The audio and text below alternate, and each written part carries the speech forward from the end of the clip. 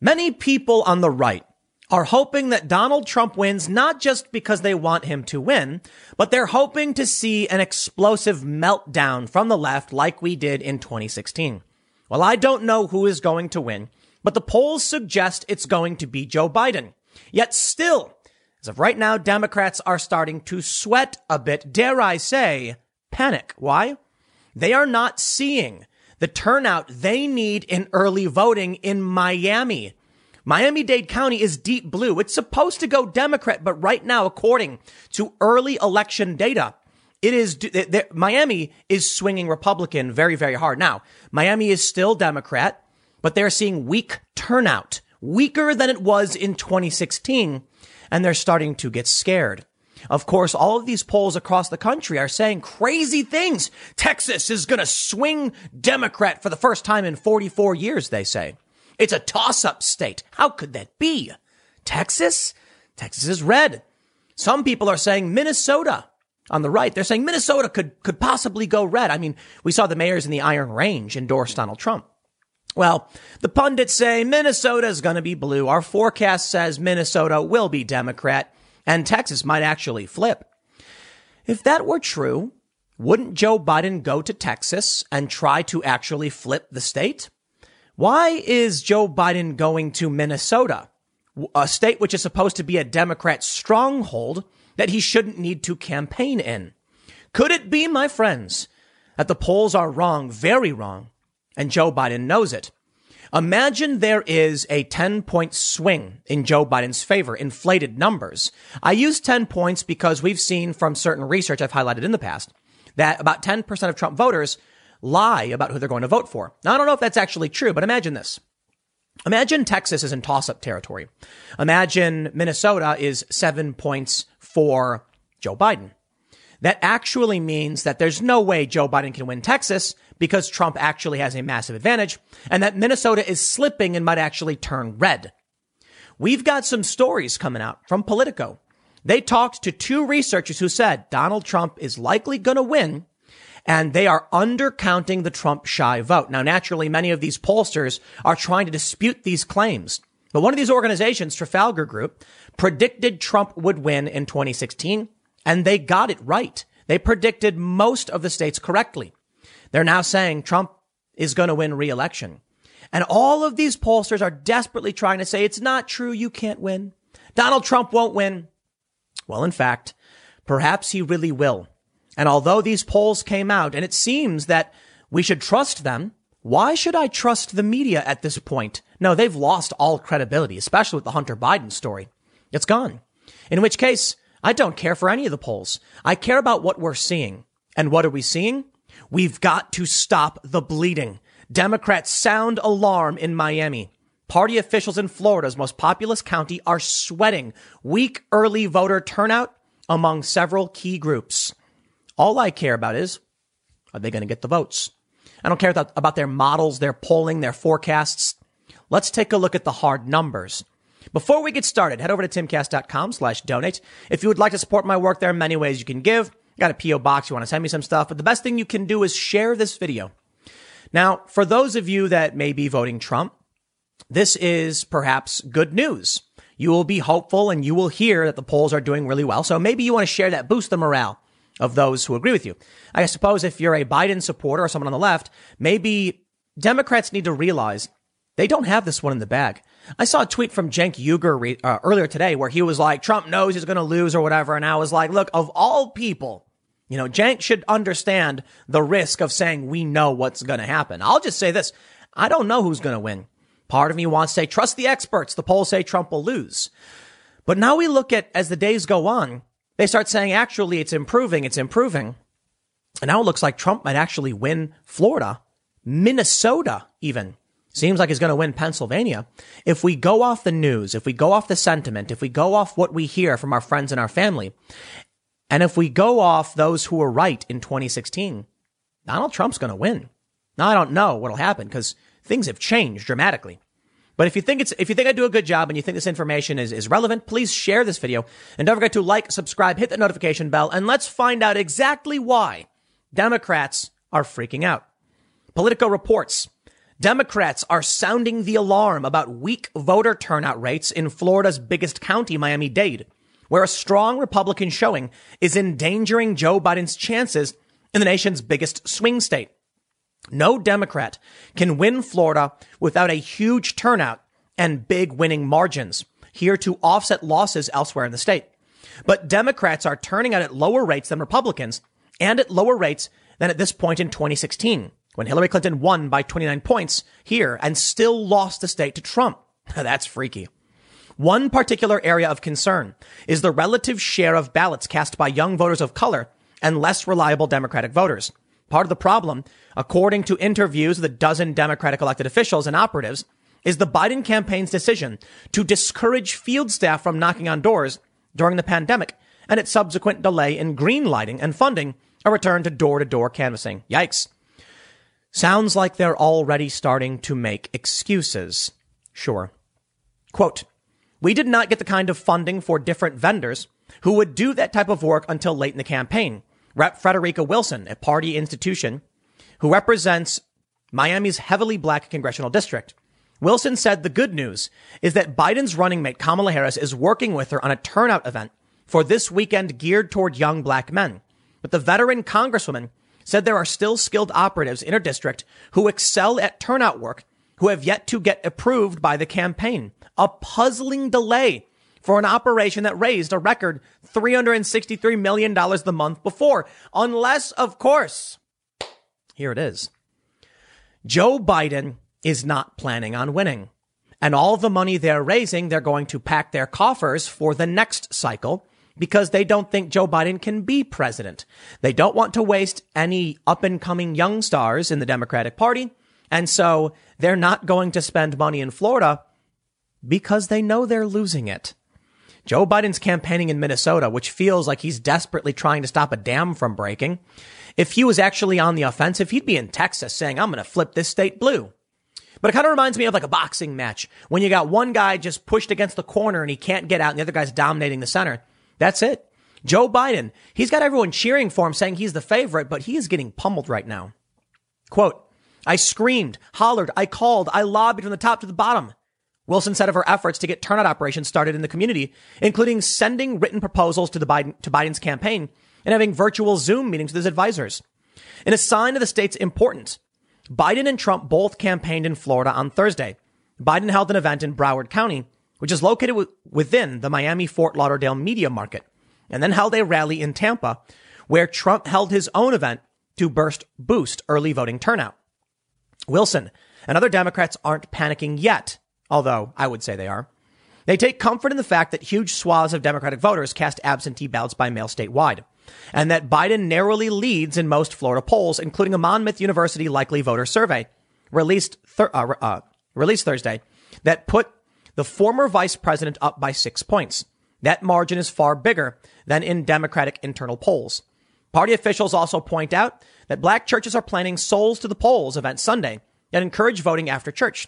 However, in the era of coronavirus, church services are virtual, and organizing those events is more difficult than in past elections. Which brings me to the next and most important bit of news from Jason Miller. Now, of course, Jason Miller he's principal, SHW Partners, and a real Donald Trump 2020 senior advisor and the 2016 communications advisor. He tweeted, "Just spoke with a smart Democratic strategist who is upset with the media's suppression campaign against Biden voters. Dems have spent months scaring voters away from in-person voting and are now realizing they need those votes.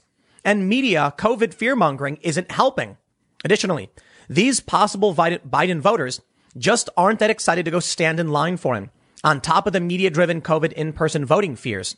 Massive enthusiasm disadvantage for Biden camp heading into Election Day is a problem. The red wave is coming."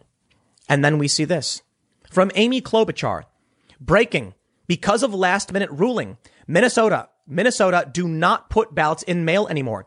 In the middle of a pandemic, the Republican Party is doing everything to make it hard for you to vote. Stand up for your rights. Vote in person or take mail-in ballot directly to ballot box.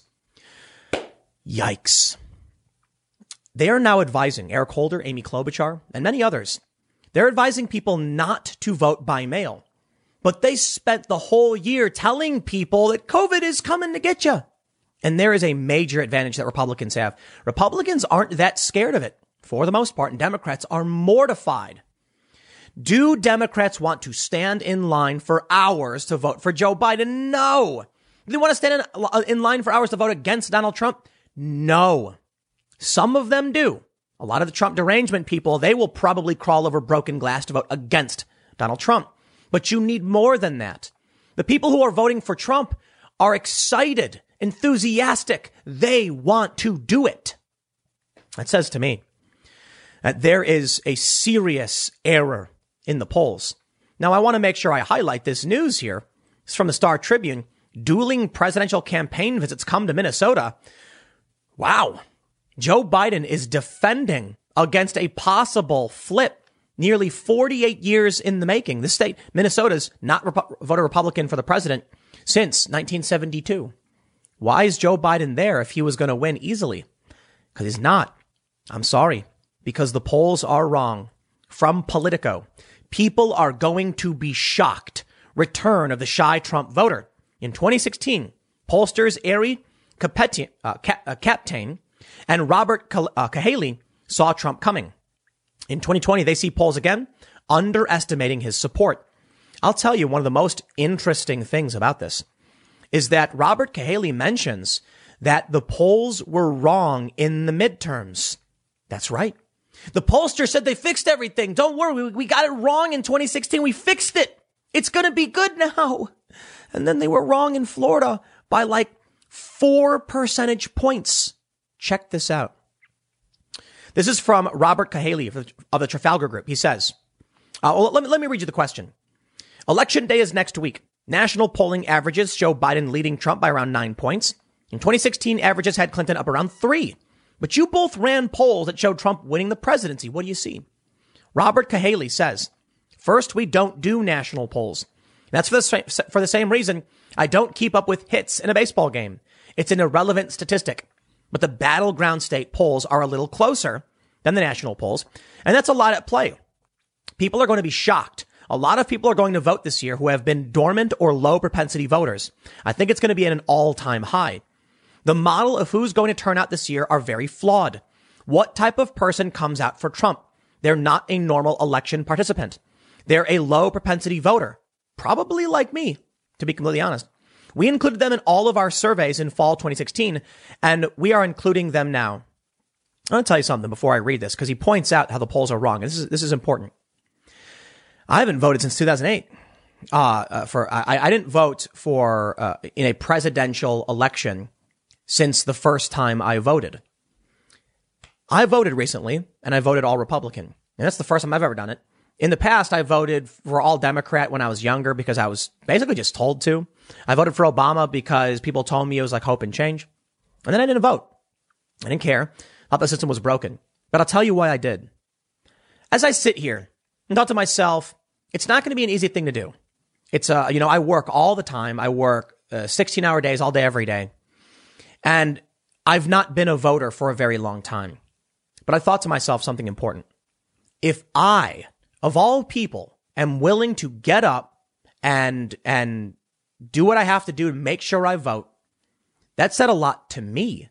Because I got to tell you, I've been lazy when it comes to voting for a long time. I've just not believed in it.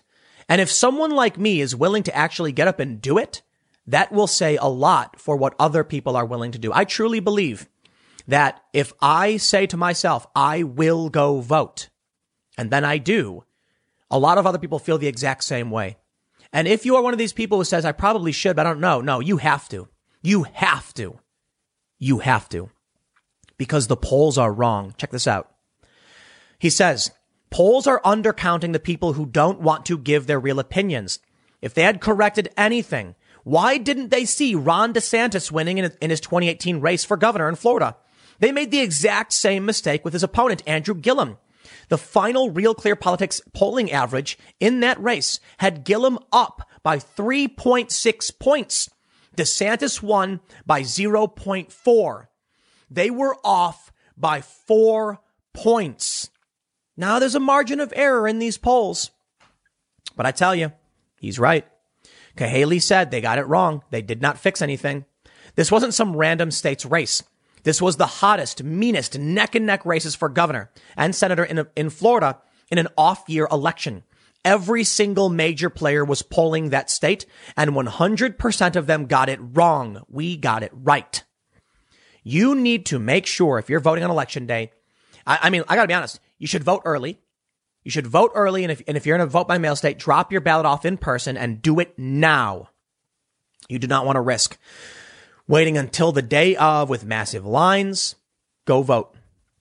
But also don't forget, bring several people with you. Make it a day. Make it a thing. Get your friends together and say, we're all going to vote. That's the thing we're doing today. Get everybody to vote. I'm actually really inspired to hear we're going to have record high voting turnout. It gives me hope that people are actually participating. But it also kind of makes me worried. It's that with regular people getting pulled into the fray, this could be people making like a last stand of some sort. Like, I'm going to try voting this one time, and if we lose the confidence of people, it could be bad. I don't know who's going to win. But I'll tell you what. Why does this guy Cahaley think that the polls are worse now than they were? The question asked of him was, Hillary Clinton was up by 3 points, and she ended up losing, but she still did win the national popular vote by about 2. Joe Biden's at 9 up nationally or more. Why should we assume he's going to lose if he's 9 points above? I've heard it from other progressives. Listen, we know the polls may have been off in 2016, but there's no way the polls are off by this much. Except Rob Cahaley. Rob Cahaley brings up a really important point. In 2016, what was the worst that would happen to you if you came out and supported Trump? People might be mean. You might be embarrassed. What's the worst that happens now if you come out and support Trump? You're beaten. You're fired. They target your home. They threaten you. Now there's a big reason why people don't want to admit they would support Trump. There's also the fact that, people don't want to admit they want the economy to open back up. It might result in more people losing their lives. But Rob also makes a really good point about people getting phone calls, not answering them, and people just not wanting to share how they really feel with anyone, period. I mean, imagine this. You're distrustful of the media. They lie all the time. You get a phone call, and I'm supposed to be like, let me just spill the beans. They point out, both pollsters, you've got Rob Cahaley and you have Ari Kaptain. They point out that people don't want to admit it to anyone, even their friends. So they have an interesting question they ask. Now, I could ask you, who do you plan on voting for? And people will say Biden. Well, let's get this. Who do you think your friends are going to vote for? And then people say Trump. They said in their past polls in several elections, asking people who they think their friends will vote for gets them closer to the actual numbers than asking them who they would vote for. Nobody wants to admit it. So they might say, oh, well, people around me, I think they're going to vote for Trump, but not me. I'm the virtuous one. Please don't hurt me. Makes sense, doesn't it? I think so. So what do we end up seeing if Donald Trump wins? It will be a catastrophe of historical proportions if the polls are wrong this time. And I got to tell you, I think they are. Now, I don't know who's going to win. I'm not going to sit here and say, I think Trump is going to win for this, that, and this reason. I think, that's kind of what I'm saying. What I'm trying to say is, I think these things help Trump win. I don't know if it will be enough. A 4-point swing still has Joe Biden up 5 points nationally on average. So he might still win. But if Joe Biden is up 5 points, Nate Silver said that puts him only in kind of safe territory. Nate Silver said in his forecast models, Joe Biden needs to be 5+ in the national average to be safe. National average is meaningless. Battleground state. I mixed them up. That's what matters. Battle Stout sounds like a beer. Joe Biden needs a significant lead nationally because the battleground states are where it matters. The Hill reports positive Trump polls are sparking polling circle debate. Could you imagine if the polls are wrong, worse than they have ever been? I'll tell you what. There's a lot of reasons why I want Trump to win. It may be that in my desire to see him win, I've got rose-colored glasses and I'm saying, see, look, Trump can still win, but maybe the polls are just so bad. Joe Biden's going to crush it. I don't know for sure. I think based on the fact that Joe Biden's campaigning in Minnesota is not a good sign for him, or he's so sure of himself, he's just dancing around and having a good old time in Minnesota for no reason. No, I think he's worried about losing Minnesota, and he knows he can't win Texas. If Joe Biden thought he could flip Texas, he would be there because that is a massive victory that would probably make it impossible for Trump to win. I think it's 35 electoral votes. I'm not entirely sure. But Joe Biden's not trying to win it. He's trying to defend a state that he should easily win. That says to me that they are worried about this. But I'll tell you what, I can talk about the wars, the peace agreements, withdrawing our troops. I can talk about the things that I like, that I see with Donald Trump, that he's improved upon. And I'll note, somebody mentioned this to me, and I got to fact check it. So make sure you fact check this one. That drone strikes under Trump have dropped dramatically since he fired John Bolton. That sounds like good news. I'll have to look into that one. You want to know what I'm excited for? Now, there are a lot of conservatives that are saying it's going to be so great when Trump wins again. The leftists melt down, the screaming, the throwing shelves and flipping tables. Sure, it'll be entertaining. That's what some conservatives are saying. No, I don't want to see people suffer and freak out. I don't want to watch someone cry on camera and say, how could this happen? And drop to their knees and go, no. I'll admit it's funny to watch this stuff because people are overreacting for sure. But you know what I will absolutely bask in the glory of? The media being so insanely wrong that as institutions, the trust in them shatters. It would be like Donald Trump singing a perfect high C and shattering all the wine glasses in the room that is the mainstream media. For all their lies, all their deceit, all their duplicitousness and deception, to watch them utterly fail and just say, finally, now you know when I say they're lying, they are lying. Because fool me once, shame on you. Fool me twice, shame on me. Fool me 3 times, you're not going to fool me again, right? If the media got 2016 wrong, everyone says, oh, okay. And then we hear from Trafalgar Group, they got 2018 wrong as well, but no one really cared because it was it was the midterms. Imagine if they get the Trump numbers wrong twice. That'll be it. Their polling makes no sense. Trafalgar Group is heavily criticized by many pollsters, saying they're claiming that Trump's going to win a Detroit district, a metro district. They're so crazy. Well, first of all, maybe he will. Nothing's impossible, right? More importantly, 538's model has a scenario where Donald Trump wins California and loses the loses the Electoral College. Tell me more about how Trafalgar is wrong and 538 and all these others are just so right in everything they say.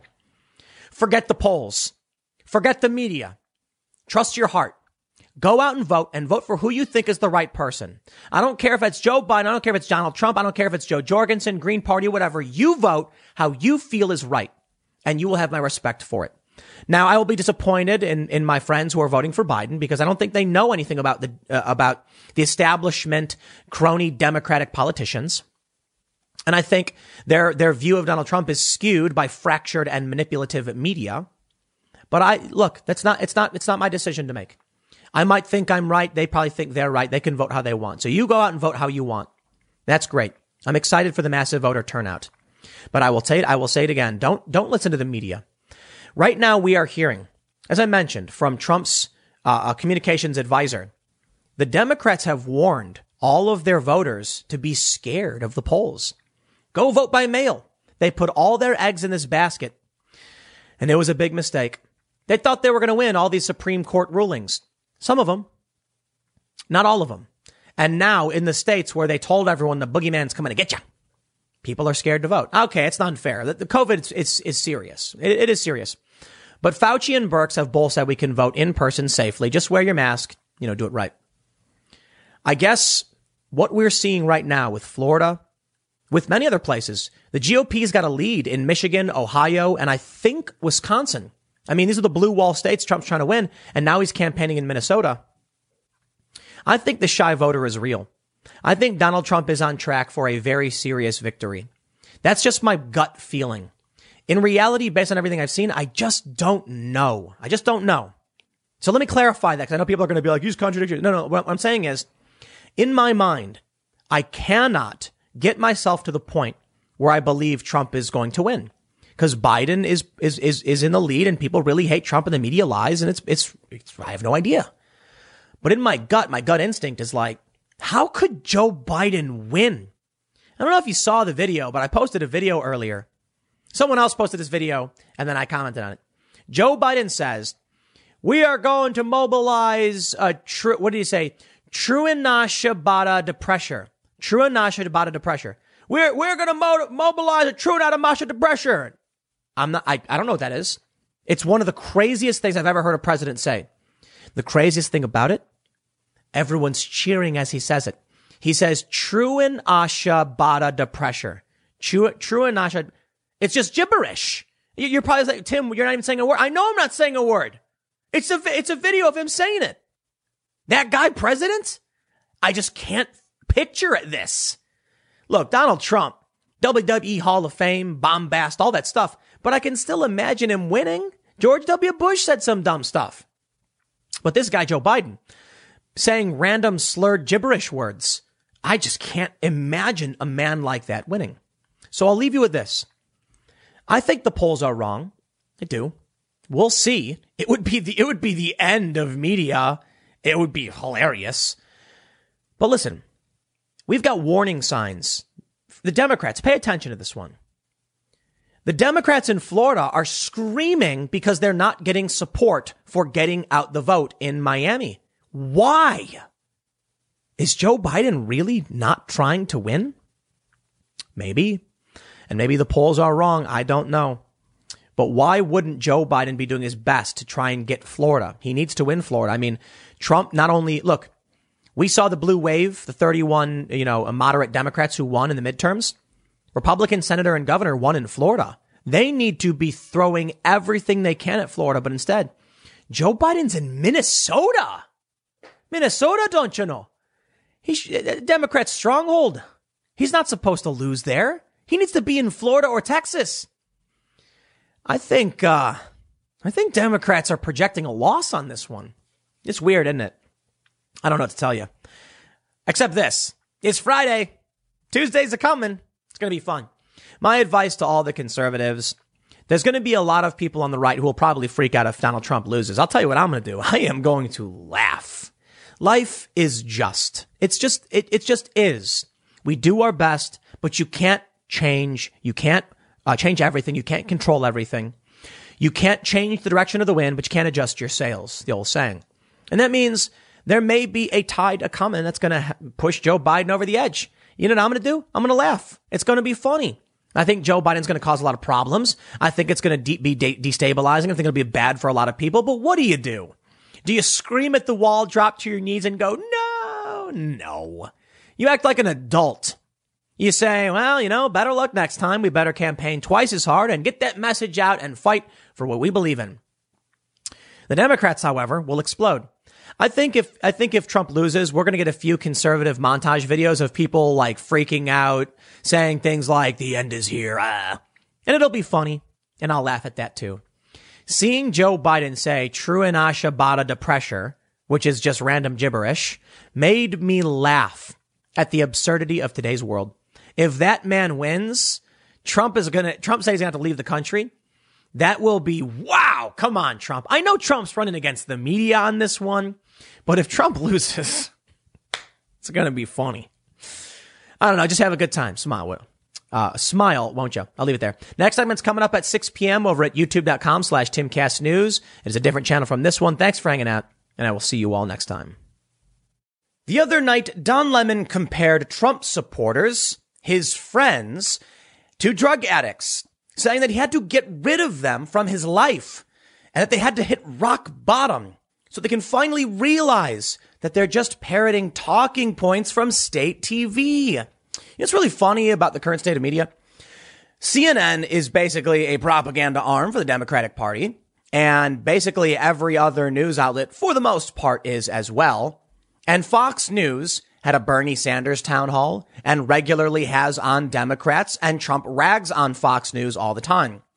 Fox News is not state TV. That's literally what Don Lemon referred to it as. And it is not the Trump supporters who are the addicts in his life. It is Don Lemon himself who has refused to step out of the bubble. But this is the perfect example of the fractured, broken establishment media. And it creates a very interesting effect that some pollsters say will lead to a Donald Trump victory. Now, I don't want to get too much into the Trump stuff because this one, we're going to talk about the media manipulating people's brains. And what really worries me, this idea that if Trump loses, we are going to have truth and reconciliation commissions. And I'm not exaggerating. From NPR, October 11th, healing U.S. divides through truth and reconciliation. And we've heard this from some high-profile Democratic activists that the only way to heal this country is with truth and reconciliation. Now, it's not as nefarious as a lot of people might frame it out to be. It's not like they're going to round people up and throw them in gulags or something. But they're going to probably take away people's social media accounts. They might shutter their bank accounts. They might cancel them. And now I can already hear the leftists saying, Tim's a conspiracy theorist. No, those things have already happened. Okay. I am not telling you anything more than is already being done. This is the funny thing about what we can expect to happen and what I think will happen if Joe Biden wins and the Democrats win the Senate. It's, I got to be honest, the Senate is arguably more important than the presidency, at least in a lot of ways. Maybe not, maybe there's pros and cons between both, but if Democrats win the Senate, it's going to be a hoot. Expanded or rotating Supreme Court. But you've got a lot of people who believe this broken and dejected world. And that's Don Lemon. And that's Chris Cuomo. And I tell you, man, if you're a regular person and you're not paying attention, it might seem like they're telling you the truth. But if you're watching me, then you probably already know. I got to say, what these people do and what Don Lemon has said about these Trump supporters, intentional lies. And I'll tell you why. Now, look, I don't know what Don Lemon knows. I know that he once was like, some organization said he was the worst journalist, like in the world or whatever. Like he actually won some fake award for being like the worst journalist of 2016 or something. I can't remember what it was. But Don Lemon may be really dumb. Okay. That might be his thing. I mean, there was that one episode way back where he was like, a lot of people think the missing Malaysian airplane may have been swallowed into black holes. I know it's preposterous, but is it preposterous, Mary? And then the lady's like, even a small black hole would swallow the whole universe. Not kidding. That actually happened. So sure, Don Lemon was just doing entertainment. Fine. But Chris Cuomo openly lies. And we know he's lying because even other journalists had no choice but to accept that he's lying when he said that he didn't break quarantine. We know he did. We have a witness. He talked about it and then later was like, oops. He recently had Tim Murtaugh, communications director for the Trump campaign, on his show, who called him out and said, you broke quarantine and then pretended to come out of your basement. It was not true. Not true. Chris Cuomo was lying to us. Take that. That's a fact. And now look at what CNN is doing. When I watch Fox News, do they lie? To be honest, no, they don't. I think Hannity and Laura Ingraham can be bombastic. That's about it. Look, when it comes to Fox News, and I mean this, I'm not trying to be mean or anything. I just view Hannity and Laura Ingraham as kind of predictable. And the talking points come off as, I think Ingraham is, in my list, Tucker Carlson's their best personality. And I think he's straightforward, honest, and he's got his finger on the pulse. He knows what's up. Then you got Ingraham, then you got Hannity. I'm not a big fan of any of these late night pundits anyway, so I'm not trying to single out the Fox News guys. But for the most part, they're not lying. They're just a bit bombastic or emotional or whatever. You turn on Rachel Maddow, you turn on CNN, you turn on NBC News. Wow. That's all I can say. The lies are insane. They are losing their grip on their ability to manipulate and control the minds of individuals. It was Micah Brzezinski over at MSNBC who once said straight up on TV that it's our job to tell people what to think or control what people think, something like that. And it's slipping away from them. Maybe Don Lemon is just really that dumb and he doesn't understand why so many people hear different things. And so he says they're addicts who must be purged from my life. Must get rid of them. And that's how you, my friend, and we're in reality. Don Lemon says he is not in, he says that the Trump supporters are the addicts who don't live in reality and they have to choose to want to. They have to hit rock bottom. Let me tell you something. Is it you or I who have excised people from our lives, who encourage others to excise people from their lives? Why, in fact, no, it's not. We're the side that encourage debate and conversation and open dialogue. And you've got groups like the intellectual dark web, which range from progressive to conservative, people who challenge illiberalism. That's the real world. But I would be lying if I said that the fake world of the likes of Don Lemon wasn't powerful and massive. And it is. And it's getting more and more powerful. I don't know if you saw my main segment the other day on Glenn Greenwald.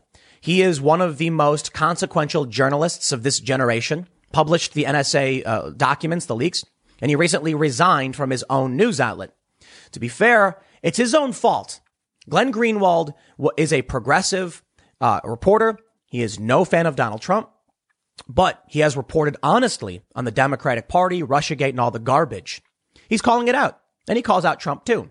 And he's in Brazil, so he's very clearly on the left. He had to resign from his own news outlet. Now, I guess the problem is you should have put in safeguards beyond what you had. And he had safeguards. But more importantly, these news outlets are letting foxes into the henhouse. How is it that the Intercept allowed people to work for this company who are now propagandists for the Democratic Party, and willfully so? The level of manipulation is just astonishing to me. But I tell you, there's something here that may lead to a very serious Donald Trump victory. And again, I'm not going to get too much into it because I'm going to talk about it a bit later. But there's a great article from Politico talking about how what creates shy Trump voters, the cultural pressures have gotten 10 times worse, 100 times worse. Back in 2016, you could just say, people didn't want to admit they liked Trump. Today, if you do, they will beat you. They will come to your house. They will attack you. They will insult you. They will excise you from their lives. So nobody wants to admit it. And that's the most important thing that needs to be said with the Don Lemon story. Now, I should probably read you his quote because I've been ranting for 8 minutes. But think about that. High profile and powerful television personalities for all of these big mainstream companies are walking in lockstep. There's one channel with very high viewership, record-breaking historical numbers, Tucker Carlson. That's Fox News. And they've got Brett Baer, who's a great reporter. And they got Bill Hemmer. They're not partisans. Fox News is doing a pretty good job, and I find it's kind of crazy that's where we're at. But all of the other news outlets, NBC, CBS, ABC, Washington Post, New York Times, CNN, MSNBC, walking in lockstep. And then you hear this. Lemon laments he had to get rid of Trump addicts from his life, saying, you know what the sad thing is? And I'll be honest with you. I have many people who I love in my life. And yeah, I come from a red state. I've lived in several red states. There are a lot of friends I had to get rid of because they are so nonsensical when it comes to this issue. They have every single talking point that they hear on state TV and that they hear from this president. They repeat it and they are blinded by it. But here's the thing. I had to get rid of them because they are too far gone. I try and I try and I try. His grievances stemmed from their refusal to believe him when he would browbeat them with suggestions that red states were now the problem in the coronavirus pandemic. They'll say something really stupid, and then I'll show them the science and I'll give them any information, and they still repeat those talking points. And all the while, the state was a hot spot. If you look at the information that we put up last night that came up yesterday, it showed you how the red states have now taken over where the blue states were. People came in because they are bigger cities and there are more transmission, obviously, where there are more people and people are closer together. And so now red states are the problem. Of course, there was no mention of how cases were also spiking in New York again, Michigan, Wisconsin, and a host of other blue states. That's not to mention blue states having a higher share of coronavirus deaths per capita. That didn't stop him from comparing Trump supporters to addicts.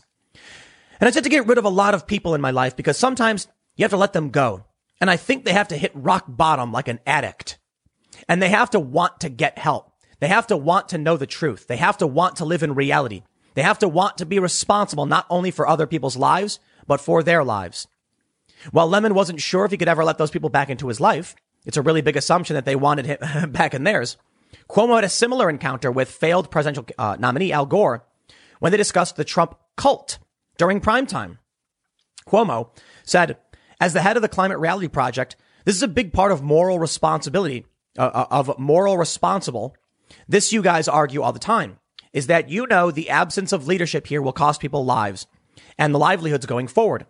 Isn't that so much more acutely true right now with the pandemic? I don't understand how the president can be responsible for hundreds of thousands of people getting sick in his own communities of followers who are recklessly disregarding the accuracy of messaging in a show of support for him. Al Gore says, yeah, I don't understand it either. Many analysts have used the word cult and the phrase cult-like.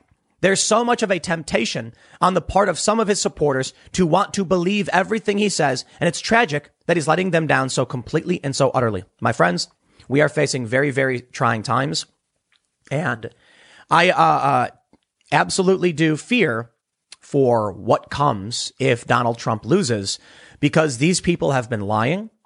They are blinded by zealotry. They don't bother doing Google searches.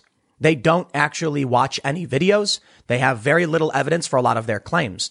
Now, I'll tell you, there are certain partisan issues that are silly. The climate change argument, much of what they're going on with Al Gore, is left and right, and it's always been. I remember when I worked for Greenpeace, I was in Chicago and I saw a Glenn Beck book that was arguing something about climate change from a right perspective. That was not the perspective held by the left. And I'm not getting specific because it's been 15 years or something since I remember seeing this. Maybe it's 14 or whatever. The point is, there are some things that have always been this way. But right now we have facts and reality. And the reality is there was zero evidence that Brett Kavanaugh had ever done anything wrong. Yet the media ran like a bunch of turkeys gobbling and to go and report, pull up his yearbooks, question, what does it mean that they were drinking beer? This woman, with no memory of how she got there, where she was, who was with her, and her friends deny ever knowing what she's talking about. That's enough. That's Brett Kavanaugh. Hunter Biden. Well, we've got a witness who is actually involved in the business dealings with Hunter Biden and Joe Biden and Rob Walker and all these people. These people who are accused of wrongdoing and were essentially using the Biden name to make money. And Joe was using his kids as intermediaries. It's a huge story. We have evidence, and the media won't go anywhere near it. I want to show you what scares me. First, it's this idea of truth and reconciliation commissions. If Donald Trump loses, a Truth and Reconciliation Commission will seek to destroy evidence and understanding of what really happened in these past 4 years. They want to erase from the record. That's scary. Do we live in our own world? Are we in control of our own lives? Or are there people in media who are desperately lying because they're propagandists for the Democratic Party and the political establishment? Don't forget, Republican Never-Trumpers ran full speed to join the ranks of the Democrats in order to support them in their opposition to Donald Trump. A Truth and Reconciliation Commission, in my opinion, is not going to be like a bunch of people being shipped off to gulags. It's going to be them saying, like, this is the truth. This is what happened. You need to accept it. You lost. If Trump wins, there will not be Truth and Reconciliation Commissions. And it's kind of scary because people like Don Lemon believe insane things for insane reasons. They don't bother doing any research. A really good example is the other day I was watching Fox News and Juan Williams, and it was The Five. Jesse Waters was talking with Juan Williams. And they often do this. You know, Juan is their resident left perspective guy. I'm a bit disappointed in Jesse for not pulling up documents and evidence. He should have done this. He should have had it. And maybe he didn't expect it to need it, but now you should have it with you next time you go on the show. Juan Williams is like, I read the Wall Street Journal that said there was no role for Joe Biden in these companies. It's reported. And Jesse just starts laughing. Now, here's the issue I take with it. Juan Williams he doesn't understand. He didn't understand what the news was. The news is not that Joe Biden was secretly working at a company and getting paid. The news is Biden Inc. That Joe Biden's family's fortunes have tracked alongside Joe Biden's political career as he rises, and that it is well established now with a witness and documents that Joe Biden was receiving equity through his son's name. Of course, Joe Biden wouldn't be in these companies. That's the point. Yet, of course, Juan Williams didn't get it. So he's like, what? And Jesse Waters is just laughing and saying, you know, You really think he's going to put his name on this? That's the point. It's impropriety. It's unethical. It's a potentially illegal behavior. They would erase all that. Never happened. All fake news. It was all conspiracy. And some people will end up getting excised. And what I mean by that is Proud Boys treatment. Like Enrique Tarrio or Laura Loomer. Totally banned from everything. Not allowed to use certain platforms. Not allowed to use banks. That's what I would expect for a lot of people. I don't know what'll happen to, I think for the most part, they'll just start claiming this didn't happen. And you'll have to accept it. But I don't know. How you get rid of a free press? I don't know if you can. When looking at what happened with Glenn Greenwald, it's really, really fascinating. I have this article from Matt Taibbi, who wrote about what happened with Glenn Greenwald and why he left. And the amazing thing is, Glenn Greenwald easily outlines. So again, Glenn Greenwald, one of the most consequential journalists, not a big Trump fan, easily outlines, and we have the leaked messages, easily outlines how there is a double standard at all of these news organizations, and in this instance, The Intercept. He said, when one of the writers at the company wanted to claim that the Hunter Biden story was Russian disinformation, there was no question. They said, publish away, buddy, fire off the story. When Glenn Greenwald wrote an op-ed arguing there was no evidence it was Russian disinformation, essentially an equal and opposite point, they said, this has got to go through the editorial process, and we're going to have those other people who think it's Russian disinformation edit your story for you. And Glenn said no. Now, the people at The Intercept are telling people, they put out a statement that Glenn is not really a journalist, that he's lost his way. They say, we admire the journalist he used to be. Let me tell you, what is a cult? Glenn Greenwald gave up his salary, his security, his legal protections, and he's in a country where he is adversarial with Bolsonaro, the leader of the country. Glenn Greenwald is taking great personal risk coming out and saying they have become corrupt. And I'll say it. Media in this country has become a propaganda arm for the Democratic Party. The fact that Glenn Greenwald can criticize Trump, but they won't allow him to criticize Biden. The fact that their outlet would defend Biden and no one will publish this news. I say no one, but for the most part, these big companies shows you we are in serious trouble if we can't actually have the truth. And if these people win through lying and covering up their tracks, truth and reconciliation really is scary, isn't it?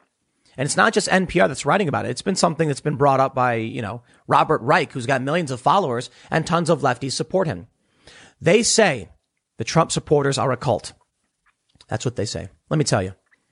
I don't agree on a bunch of policies that say, like Seamus Coughlin, who is Freedom Tunes, who was here just the other day on the IRL podcast. He's religious, Catholic, conservative, pro-life, and we disagree on a ton, and we laugh together and make jokes together, and we hang out because that's been my experience most of my life. I went to Catholic school for a few years.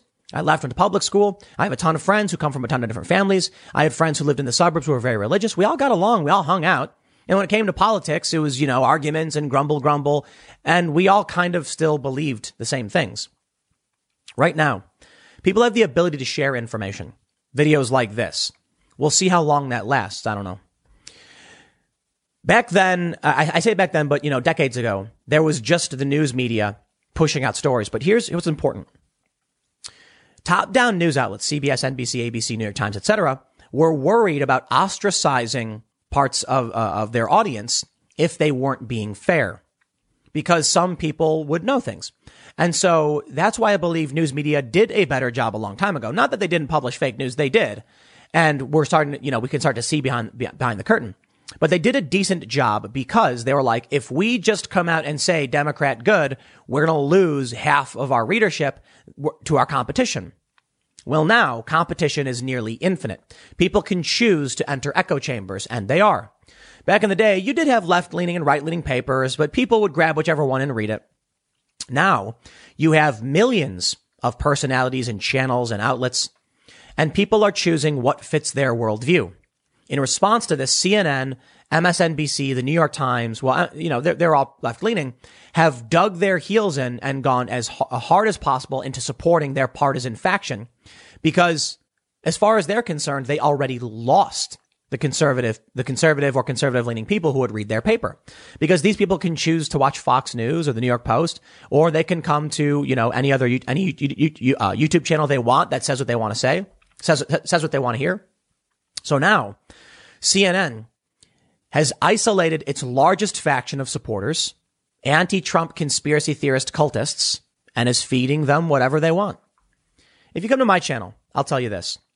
The polls are against Donald Trump, and he seems likely to lose. That's what they're saying. There's reason to believe he might win. Politico has some reporting on this. That, in my opinion, is the most fair assessment I can give you.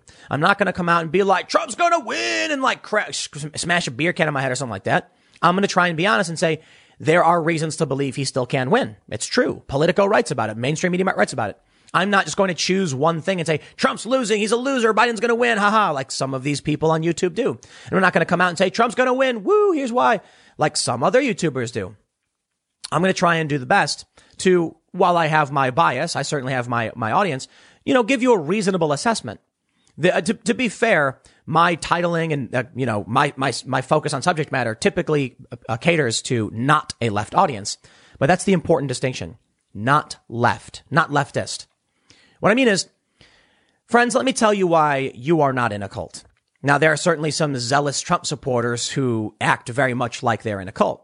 But most people that I've encountered, at least in this space, that are pro-Trump, anger at the Democratic Party, anger at the mainstream media, come from all walks of life. Pro-skateboarders, Catholic conservatives, agreeing, pro-life, pro-choice, liberal economic policy, conservative economic policy, many different worldviews saying, we've done the Google searches, we've read the news, we know you're lying. Don Lemon is going to excise people from his life as addicts because he is in the cult. That's what cults do. Now, there may be some Trump supporters saying get people out of your life, but I don't believe that's the case for the most part. I don't want to be an absolutist, but I tell you, man, it is a tendency of the right to come towards the camera to speak. It is a tendency of the left to run and hide. That's why it's been so difficult to book leftists on the IRL podcast. Don Lemon is saying, get these people out of my life. Why? Because they're saying things I don't want to hear from state TV. I watch Fox News. They have Democrats on all the time, and they let them just say things. Sometimes the Democrats just lie, and Fox News is like, that's them. And I'm really surprised they allow it. CNN, on the other hand, typically just books, I don't want to get not family friendly, but a circle of individuals all patting each other on the back. They don't bring on consenting voices. They bring on echo chambers on purpose and then tell you to remove people from your life. Don't join the cult. But watch CNN. See, it's a thing. I remember I did a segment where I said, it is imperative that you watch CNN and MSNBC and read the New York Times and also watch channels like mine or, Sticks Hexenhammer or Steven Crowder and other progressive YouTubers too, like, Kyle Kalinske, for instance, because you want to get a wide range of political opinions. Around the same time, Brian Stelter on CNN said, don't watch Fox News. Don't watch them. Don't come to me. I'm the only one who can give you the truth. And you get Don Lemon saying, cut the Trumpers out of your life. Don't listen to what they have to say. It's propaganda from state TV. What? You turn on Fox News, I tell you this, you're going to hear opinions that are critical of Trump. And Trump complains about it. Think about that. So look, anyway, I'm not going to go long on this one. We are facing something truly horrifying, in my opinion, if Trump and the Republicans lose. And I don't like them. I got to be honest. I don't like Trump and the Republicans for the most part. But at least there is a coalition of regular people with different worldviews who can have conversations. And we are not part of the cult like Don Lemon, because it's the cultists who would reject people and kick them out. Cultists literally will tell you to remove people from your life who challenge your view. That's a cult tactic. I would never say that. I would say, bring them on in, bring them on over. I've invited leftists to come to my parties. Hang out, man. You're entitled to your opinion.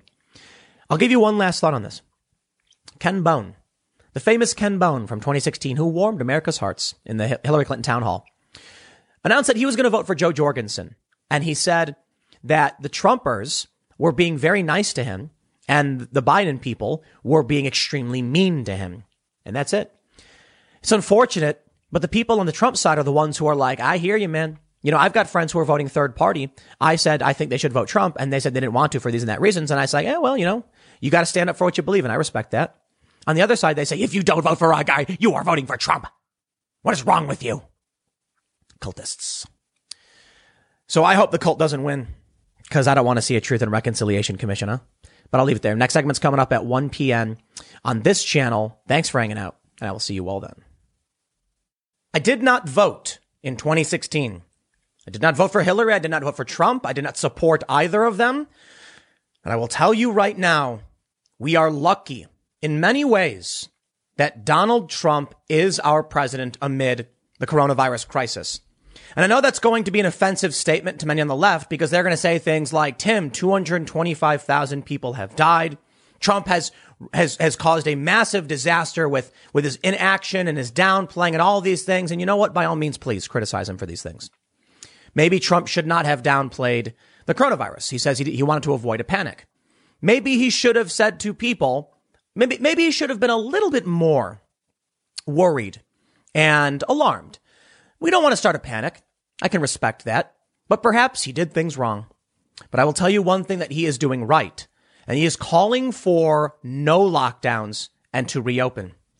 What you see on your screen right now, and judging from the title of this video, you clicked on it, there is a massive traffic jam in Paris, a mass exodus as terrified residents of the city are fleeing as fast as possible because of draconian lockdown measures. Riots have been erupting across Europe, Spain, Italy, Prague, mass protests in London.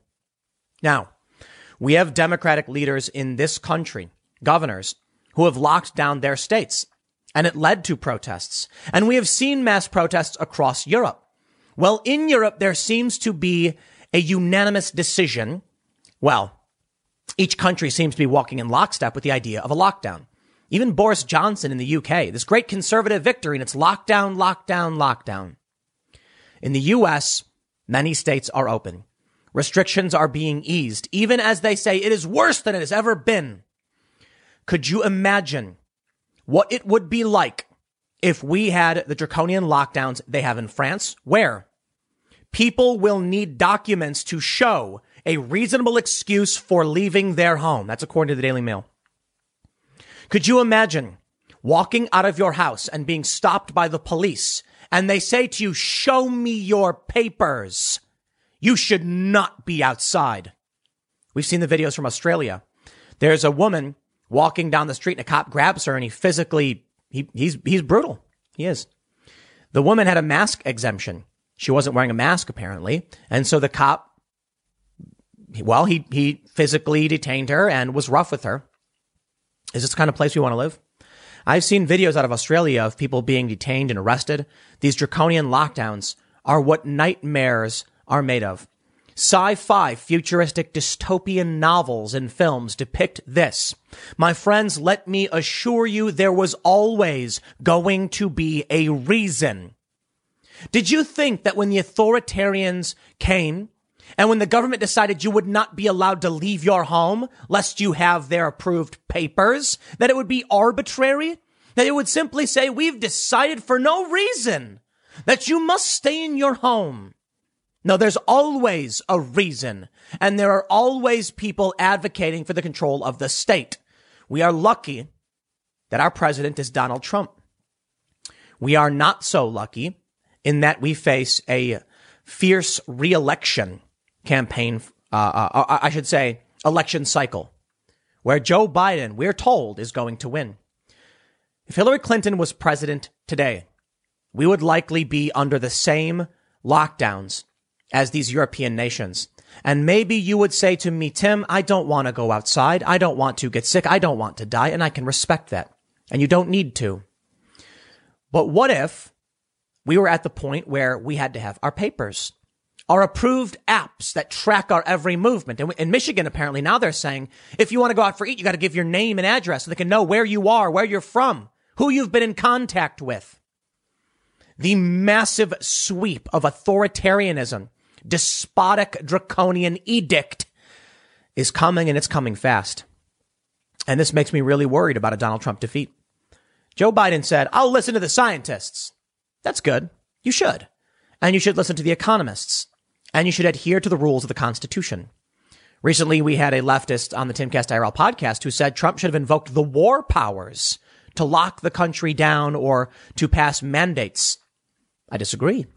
I don't want to live in a despotic, authoritarian, boot-licking country. I want to be able to tell Trump to go shove it. But Trump isn't the one enacting the draconian lockdowns. So I can tell him to shove it for other reasons, but I'm glad that I can. I can say the same thing to Cuomo or anybody else. Gretchen Whitmer.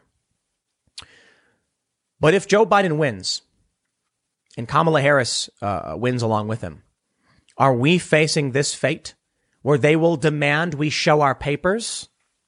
Listen, we already live in a world of IDs, and you can be stopped and they can demand to check your identification. And you can say, I don't need to show you my IDs, and there's constitutional rights and protections. Our founding fathers were very, very smart, and we are very, very lucky for their insights. Far from perfect. I think they could have cleaned up the language of the Second Amendment a little bit, but they did a good job with the Constitution and the Bill of Rights. And because of those who saw the power of the power that the government could attain and how it could crush dissent and control and manipulate and abuse and oppress its people, the Bill of Rights came to be. The Bill of Rights came sometime after the Declaration of Independence and the founding of this country from people who realized the federal government should not have too much power. We are extremely lucky that's the case. I can't say the same for our friends over in Paris who are now fleeing. Escape from Paris. City is gridlocked as tens of thousands flee. Stations are packed. Violent protests break out and shelves are stripped ahead of month-long lockdown that bans travel. Right now in Australia, they're saying there may not be any international travel until there is a vaccine. What is this? Paranoid hysteria? I understand COVID is serious. We should take it But the mortality rate, it's a 99.997% survival for those under 19, 99.99, I believe, for those, 20 to 40 or whatever. The mortality rate is the worst for those above 70 at 94.7%, according to the CDC. 94%? People over 70? We are enacting draconian and authoritarian despotic lockdowns around the world for this? This is getting too much. This is getting scary. Videos posted to Twitter, Daily Mail reports, show huge numbers of Parisians attempting a mass exodus out of the city in a bid to avoid the 9 p.m. curfew and the start of the second lockdown from midnight. The night air was filled with the sound of blaring car horns, while social media users estimated that Parisians had created hundreds of miles of gridlock to escape to their second homes in the country. Revelers also seized the opportunity to spend one last night with friends and family before bars and restaurants are closed as the French government plunges the country back into lockdown. Meanwhile, French people emptied supermarkets in a repeat of the panic buying that swept Europe in March as Parisians and other city dwellers prepared for a month in confinement. Shoppers stocked up on pasta and toilet roll, while people queued outside hairdressers on a final trim. Office workers in the capital's business district hauled their equipment to cars and trains in preparation for the WFH. Emmanuel Macron's draconian measures are due to be enforced until at least December 1st, with people required to carry documents justifying their reason for leaving home that will be subject to police checks. Look at this. People apparently getting out of their cars. The gridlock was so bad. People flooding to trains. People protesting. Now, I had to censor some of the images of the violent riots that have erupted because they have. Italy, Spain, Prague, London. And the funny thing is, they said in Italy it was the fascists. The fascists are protesting. The government is just trying to save lives. Excuse me? The fascists are protesting against the government? Why, I thought the academic definition of fascism was veneration of the nation state above all others. Certainly you can't be a fascist who opposes the nation state. Unless, of course, I guess you just want to be in charge of it. Sure, you can believe in that. But opposing the nation, acting at the behest of the people, would imply They're actually not quite fascist at all. Maybe they're far right, whatever you want to call them. But I will tell you this. We now know who the true fascists are, especially in this country. I will not put this country above the individual. Quite the opposite. This country puts the individual first. That's why we have a constitution telling the government to shut up. You can't oppress the rights of the people that are bestowed upon them by their creator. Because the individual has the rights and the government acts for the people, by the people, and not in charge of the people. Though we can all agree to take collective action to protect ourselves, the individual is above that government. But right now, there are leftists who are saying the government just wants to save lives for the good of the nation, right? What do they really care about? Why is it that the Trump supporters aren't the ones saying for the good of the nation, we'll lock everything down? Maybe it's because it's not for the good of the nation. Maybe because the actual good of the nation is to protect individual liberties and to allow the economy to function. And those that would see these lockdowns are authoritarians who want to destroy. Why are these countries enacting these draconian measures when the World Health Organization said no more? That's right. Scientists for the UN, the World Health Organization, said we must avoid lockdowns at all cost. They have caused too much damage at this point. And now we're seeing the riots across Europe. I'll say it again. You are so lucky that Donald Trump is the president and not Hillary Clinton. I can only imagine what a President Biden will do if/when he wins. And I don't know if he's going to win. I don't know if he's going to lose, but it's not going to be fun. I recently left the Philadelphia area, and I'm sorry to say to everybody that I'm sorry I was correct. You see, I warned that there would be coming civil unrest, and we must we must prepare for it, protect ourselves. We must abstain, in my opinion, from the clashes and the violence. People should speak up, but not go out and engage in any kind of action or whatever. I think it was Mike Cernovich. He said, stay home, make money, buy supplies you might need. I was mocked when I said I was building a van back on the Joe Rogan podcast. I was like, I can see what's coming. I can see the unrest that's brewing. Think about it. 2019, way before the massive unrest that swept across this country. I said, if Twitter keeps doing what it's doing, there will be massive unrest and I fear civil war. And a year later, what happened? Who was the smart guy with the van? That was me. I ended up leaving Philadelphia, the Philly suburbs, because I said, I don't want to wait around for the unrest. Full disclosure, I still live there in every legal sense and was literally just there a couple days ago. So that is my current primary residence. For the most part, I'm down here for two reasons. I'm down in a new location. We're setting up a new studio. We're expanding. Lots of construction has to be done. So I've set up what is still, to a certain degree, a temporary setup as we relocate and buy supplies and we're building. And these things take time. My primary residence is still Philadelphia, but I decided to come down as quickly as I could and start building out this studio because I feared the unrest was going to get worse. I was right. In Philadelphia, there were mass riots for 3 nights, some of the worst we've seen since the start of the George Floyd protests. Now, while that doesn't affect directly, like there were no people looting the Walmart near my house, it will have a massive impact on the local economy. And I'm not going to wait around till next Tuesday, mind you, to figure out what these lunatics will end up doing should they lose. I'm also concerned about supplies, the supply chain, and what's happening right now with these lockdowns. My friends, in Europe, they are looting. Not looting. They are figuratively raiding store shelves. This time, you can still see there's some toilet paper left.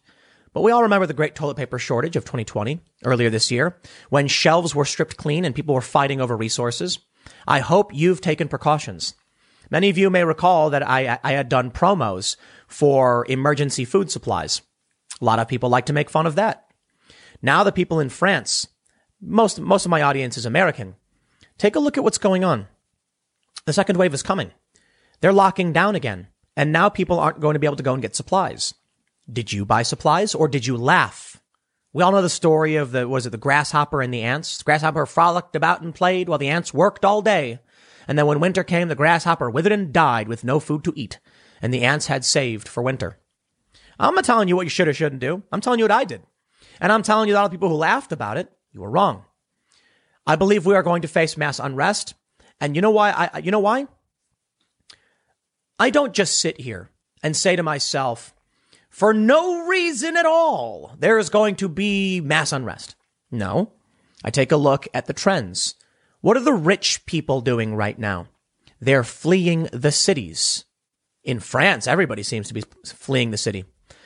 In the U.S. and around the world, we've heard repeated stories of wealthy people fleeing. Property in Iowa, Wyoming, Montana, Utah has been skyrocketing. In many other areas, it's been dropping because nobody wants to live there.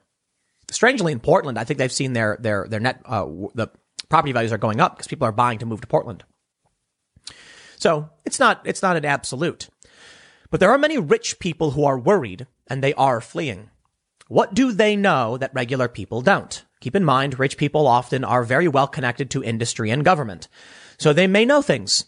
They may hear murmurs. They may hear things from security companies, from their private security companies they contract, and from people in government. And they've made a decision. It's easy for them. They have money. So they went out and bought property in the middle of nowhere, and they're leaving. There have been numerous stories about this. We've seen the likes of several people in California, for instance, who are wealthy, leave as well. For a variety of reasons, not necessarily unrest. Joe Rogan left. Ben Shapiro left. Tesla apparently is leaving. Boeing is leaving Washington. What's driving this? Is it that people can see something that most of us can't? Or is it just smart now to prepare? I left New York City because there was unrest, executions. 2 cops were killed, and someone planted bombs not too far away from where I lived. It literally happened. Look it up. Bombs planted in Manhattan and Jersey City. So I decided to move south. And I decided, you know what? It's not worth it being near a major metro. I moved to the Philly area thinking being on the other side of the river in South Jersey, I was probably far enough away, separated by water. Then the rioters crossed over the bridge. And that was it. I said, okay, that's the next step. I want to be one step ahead. I don't know if anything's going to happen. I don't. But I'll tell you this. Walmart seems to think it will. Walmart has pulled guns and ammo from store displays, citing potential civil unrest. Walmart is taking their guns down from display and ammo. They don't want rioters to steal their weapons. Walmart has probably some of the highest paid analysts and security personnel for their massive multinational billion-dollar corporation. I'm assuming Walmart's multinational. Maybe it's not. And I'm sure they have security officials who are telling them, here's what you can expect on election night and for the weeks following. And so Walmart has removed ammo from store displays and guns from store displays because they don't want people to be able to get them. Why do they think this? That someone would break into a Walmart in an area where they're legally allowed to sell the guns and take them and the ammo? What kind of civil unrest are they thinking is going to happen? I understand people stealing TVs and pizzas and clothing. Guns, I guess you can sell. Taking the ammo down. Do they think that it's going to come to the point where the unrest results in people arming up and using those guns? Perhaps. They're not taking their TVs down, are they? The TVs aren't being removed from display at Walmarts. Why not? People might steal those too. It's because they expect people to take the guns and ammo and load those guns and go and use them against who? I don't know, maybe against each other. Maybe just to rob people, loot and steal. I think civil unrest is coming. I think it's coming for a variety of reasons. I don't know how severe it'll be. I think most people recognize that it's coming. And I think it's funny that there's still people who are laughing, saying, Tim's so dumb talking about civil war. Was the mass rioting since May not enough for you? Was the D.C., Philadelphia, and New York rioting over the past several days not enough? I'm not saying that we're going to see marching factions towards each other. People don't know what civil war is. That's the problem. You've got a bunch of people who are not smart, who think they are smart, and haven't actually read a history book.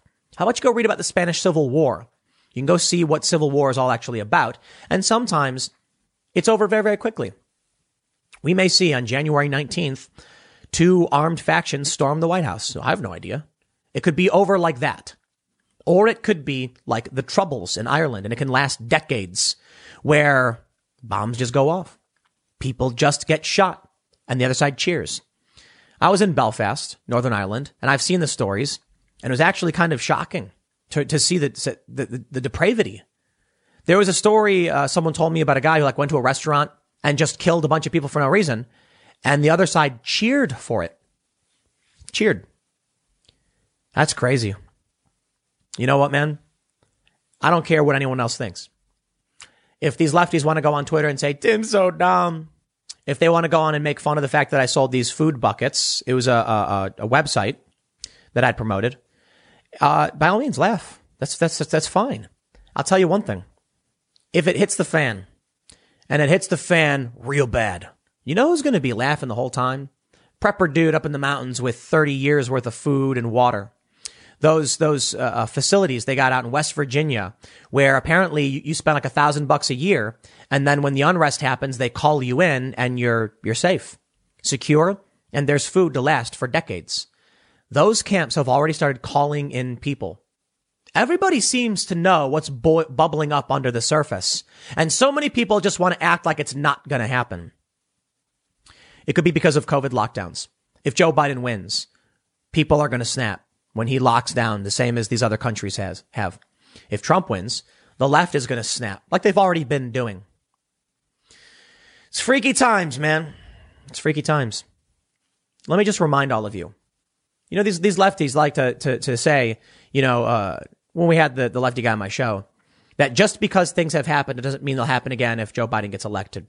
I think it's a pretty low bar for predictions when I say, hey, people are doing a thing. I think they'll keep doing a thing if Joe Biden gets elected. It's another thing if I said, if Joe Biden gets elected, he's going to deregulate the banks and build a spaceship and go to the moon. I mean, that's a bold statement, though we are working on the Artemis project. I'm just saying, taking something that is already happening and saying, I think more would happen is not that grand of a prediction. So we're seeing it. We're seeing the unrest. And the major corporations, with all their money and all their intelligence and all their security, have said it too. They're taking the guns away, not the TVs. This is not about someone stealing an item and selling it. This is about someone stealing an item, loading it, and using it against other people. So I don't know what's going to happen, but I'll tell you this. Come election night, I'm having a big old party in my house. Tons of people are invited. We're going to live stream. We're going to hang out. We're going to have pizza. It's going to be fun. And I'll tell you what, man. If Donald Trump loses, I'm going to laugh. It's whatever, man. I think what the left really, really wants, they'd love to get a montage of conservatives, bemoaning and groaning. I got to be completely honest. If Trump loses and conservatives start making all of these at the end is nigh videos, I'm going to make the montage and laugh about it. I really don't think, for the most part, conservatives are going to be nearly as funny in defeat that the left was. Like literally having that woman drop to her knees and go, no! Was like, wow. And seeing all these videos where they're screaming, conservatives are going to be like, well, we're going to have to figure this one out. We're going to be in trouble, and it's going to be kind of boring. But I think we'll get some conservative, not conservative, but we'll probably get some more fringe right-wing people being like, it's time. It's coming. What do we do? Whatever, man. I'll tell you what. Here's what you need to focus on. Yourself, your friends, your family, protecting your community, being prepared for any disaster. I'll tell you what, don't be, look, I think it's fair to be worried about civil unrest. You know what I'm really worried about? Sometimes it rains. No, for real. What happens if it rains and a highway floods and you get trapped? What happens if there's an algal bloom in your water source, like happened in, I think it was Lake Superior or Lake Erie.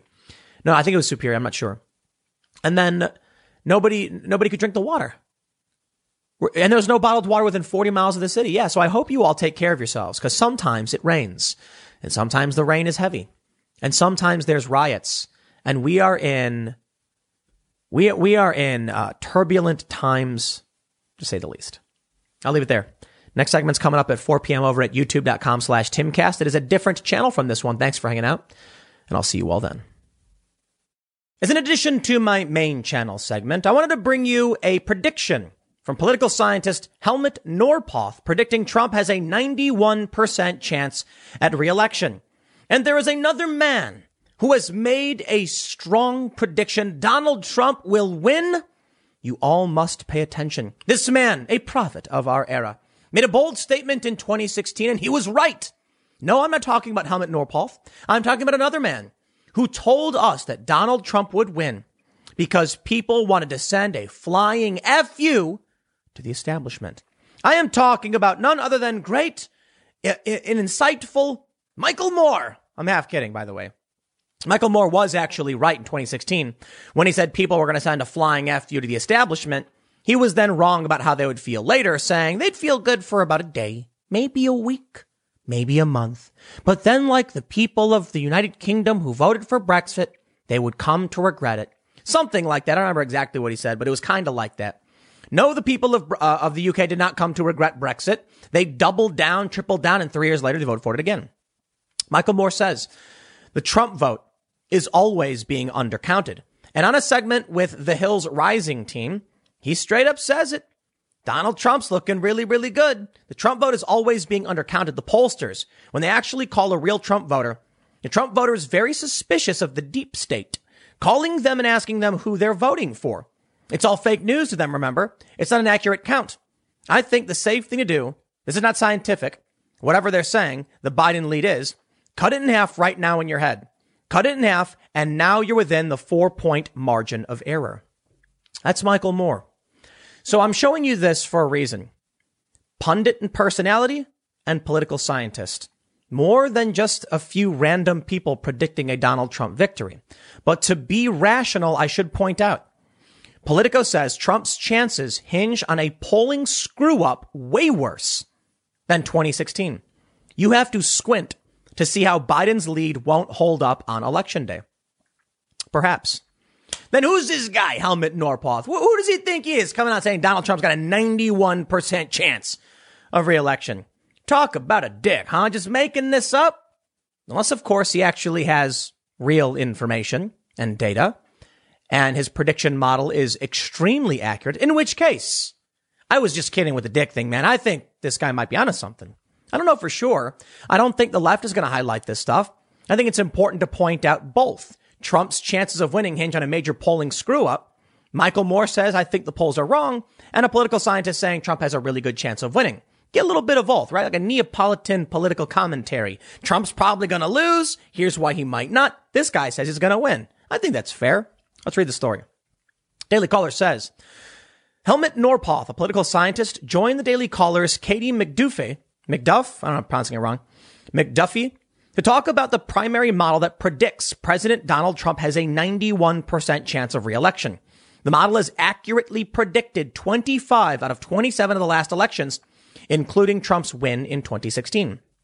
While the primary model leans heavily in favor of a Trump win, most polls have former Vice President Joe Biden in the lead. A recent Real Clear Politics poll shows Biden up 7.7%. I believe they're referring to the Real Clear Politics average. Quote, in the end, it depends on the Electoral College breakdown, and I give Donald Trump a sizable lead in the Electoral College, Norpoth said. The model predicts President Trump will win 362 electoral votes, leaving Biden with 176. Norpoth calculates his numbers through primaries and looks closely at states like New Hampshire, where Joe Biden placed fifth. I'm going to stop and I'm going to push back. The primary model, is my understanding, because I've covered a bit of this discussion before, takes a look at the turnout for Democrats versus the turnout for Republicans. The primary model, in my opinion, is based entirely upon I like this guy or I like this guy. This election is based on I like this guy and I don't like this guy. It's one guy. It's Trump. I'm not sure the primary model makes a whole lot of sense. Nobody cared who the Democratic nominee was. I mean, come on, they picked Biden. Now, that may be a good reason to suggest they're going to lose. And that's where the model may be correct. The model may be wrong because people will enthusiastically come out to vote against Trump. That's the important factor. But I got to stop right there and say this. I actually think this guy might be onto something. You know, I don't know about 362 electoral votes. I mean, we'll see. But think about it. Just hating Trump isn't enough to win an election. You need mom and pops and dads and brothers and regular people in this country to be like, I want that guy to fix my problems. If all you're saying is vote out this guy, you're only getting a fraction of your voter base. You're getting the orange man bad block, and you're not getting the what about my healthcare block. You're not getting the what about jobs block, and you're not getting the what about foreign affairs block. You're getting the literal orange man bad people, and everyone else is going to be like, I guess my only option is Trump. You want a good economy? Who do you vote for? No. Hey, come on. Lay it on me. Lay it on. What'd you say? You say Joe Biden? Why? What has he done? 8 years of Obama. Okay. What did Joe Biden do? You said Obama. Yeah. What did Joe Biden do? Can't give me a good answer. You're just going to hope that because he was VP, he was in on the game and he's going to help make the economy a little bit better. Okay. Well, the economy was better under Trump. Joe Biden's not making the argument for the economy. Joe Biden at a campaign rally, I kid you not, actually said, if you vote for me, your taxes aren't going down. Your taxes are going up. He said that. Now he's desperately backpedaling. Now I'm only going to raise taxes on people making $400K or more. But I'm going to repeal Trump's tax cuts, which will raise all your taxes. Donald Trump comes out and Donald Trump says, here's what we're going to do. School choice is a big factor. Ban critical race theory is a big factor. Strengthen our military, but bring our troops back. More peace agreements. Trump's got a plan. Look, I understand Joe Biden's got a plan too. But what I'm talking about is, what are they saying to the American people? Donald Trump's playing an accordion when he talks. And I know. I don't know if you've seen the videos. There's a bunch of them when Trump talks, he does the hand thing. You know why I can make that joke? You know why I can make a joke about Donald Trump playing an accordion? Because he's talking all the time. There's so many videos of him doing it. You can make tons of videos and it's funny. That's right. Donald Trump is campaigning. Donald Trump is going out right now and saying this. If you vote for me, Donald Trump, suburban women, vote for me. Please love me. I'm going to keep you safe. Bing. Riots. Point number one. He says, we're going to bring back your economy. Sleepy Joe will give away your jobs to China. Point number two. Donald Trump is out on the campaign trail. They're planning 14 rallies the next 3 days. This man has got the energy of someone in their 50s. Actually, no, Trump is spry, man.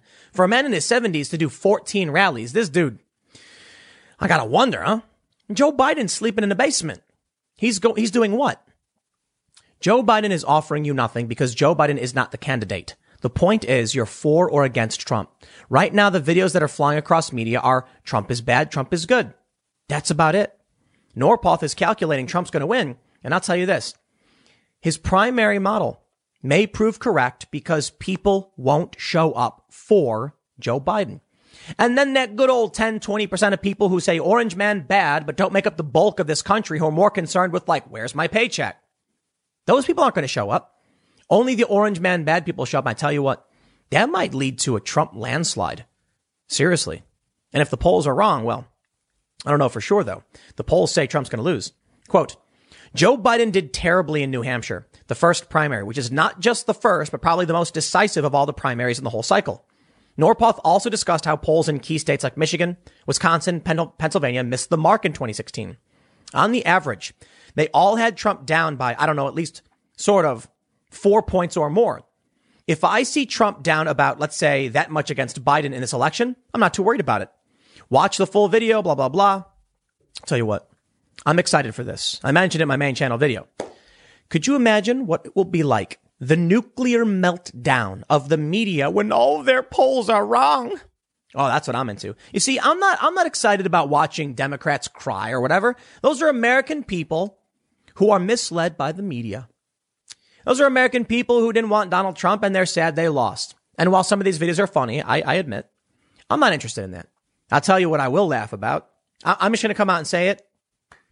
I would love to see like Nate Silver of 538, just like, you know, he's drenched in sweat. He's all pale. He's got bags under his eyes and he's like on CNN and you get like Chris Cuomo being like, what happened, man?